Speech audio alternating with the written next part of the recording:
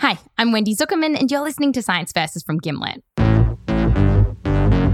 This is the show that pits facts against feeling famished.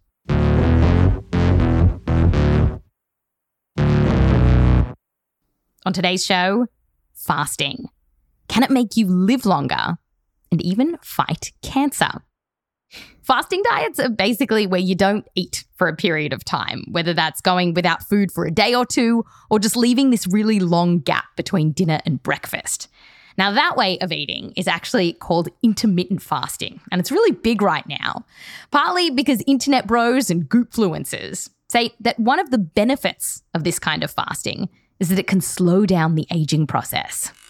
People that fast a lot end up looking a lot younger than they actually are. To enhance regeneration, decrease inflammation. This is great for dementia, improving your memory, focus, concentration. And they say that this is possible thanks to this very sciencey sounding idea. Something known as autophagy. Autophagy. We're going to talk about autophagy. What is autophagy? So this sciencey sounding word, it's derived from ancient Greek. And to find out how to properly pronounce it, we tracked down 5 people who speak ancient Greek. That's right, there are bigger nerds than us out there. Now, they all told us slightly different things, but it tended to be something like autophagy. So that's what we'll go with. Okay, so now we kind of know how to pronounce it. What is it? Autophagy is a process that works inside your cells, and it helps your cells replace damaged parts. And by the way, how it does this is really cool. The cell literally eats chunks of itself. In fact, that's what autophagy means in ancient Greek, self-eating.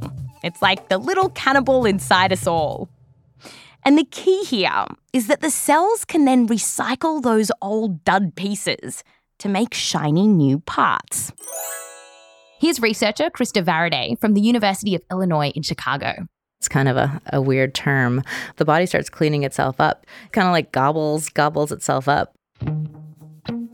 The story you'll hear online is that fasting ramps up autophagy, which then means you'll be getting rid of more bung cell parts, creating more new parts, and just generally keeping us healthy, whether that means fighting off Alzheimer's or making us live longer. Now, the big problem with these claims is that basically all of the research that these brohards are quoting comes from studies that aren't in people.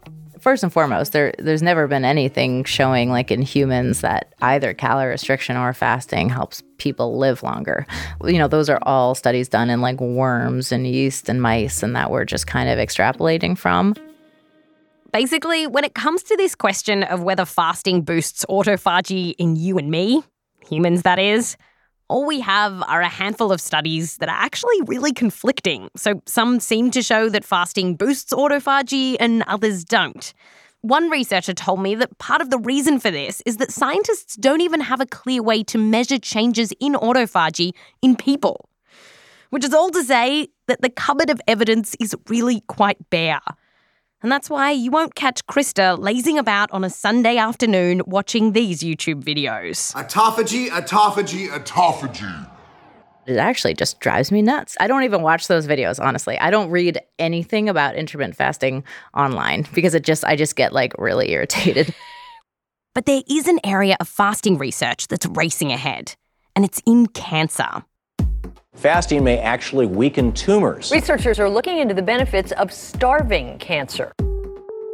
Now, we know the idea that any diet could kill cancer, it sounds nuts. But there's actually good science as to why this might work. You see, many types of cancer love sugar. They just eat it up. And this has been known for ages. But more recently, scientists have wondered, well, if cancer loves sugar so much, and when you fast, your body kind of runs out of sugar, couldn't this cut off cancer's food supply? Walter Longo is a professor in aging at the University of Southern California, and he told us what it might be like for the cancer cell when someone is fasting. The cancer cell, for the first time, it finds itself in a very strange environment that it has never seen before. The idea is that once the cancer is confused and weakened by fasting, if you then add traditional medicine like chemotherapy, it's like a 1-2 punch. So the fasting and the chemo is able to search and destroy every cancer cell, call it death by confusion. And the reason that I call it that is because it's really about the cancer cells being able to adapt to this very confusing environment where everything is changed. So to test this, Volter gave a bunch of mice cancer in a kind of creepy way. The cancer cells are injected into the mouse, the mass starts growing, and eventually, if you don't do anything, that will kill the mouse. To save the little mousies, Volter put them on a fast as well as giving them chemo. And it worked. A lot of the mice survived. And other scientists doing similar work found this too. Using that 1-2 punch, cancers in mice were shrinking.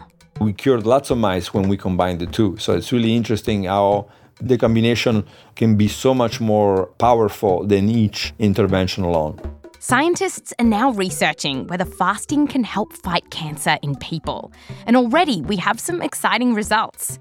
In a study of more than 2,000 women who had breast cancer, those who restricted the time they were eating, which meant they were fasting for more than 13 hours each day, they were less likely to get breast cancer a second time.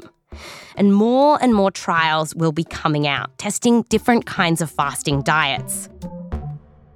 Volter is involved in a few of them, and he's taken a sneak peek at the results. I'm very excited. Let's say that everything I've seen is really, really impressive. Volter expects the results of these trials to be out in the next few years. And while Volter is excited, he's not getting carried away. There have been lots of promising cancer treatments in the past, and yet we still don't have a cure. It's an humbling experience. And so there is a lot of uncertainties. It's going to be interesting to see what happens. Yeah.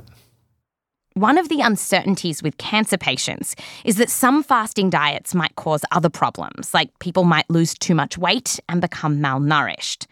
And away from cancer, this got us thinking, are there other side effects to these fasting diets? Like other than losing the joy of eating? Well, some people do report feeling constipated, dizzy, or weak. And then there's one thing that you might not expect. Gallstone formation and the need for a gallbladder removal goes up. Oh, wow.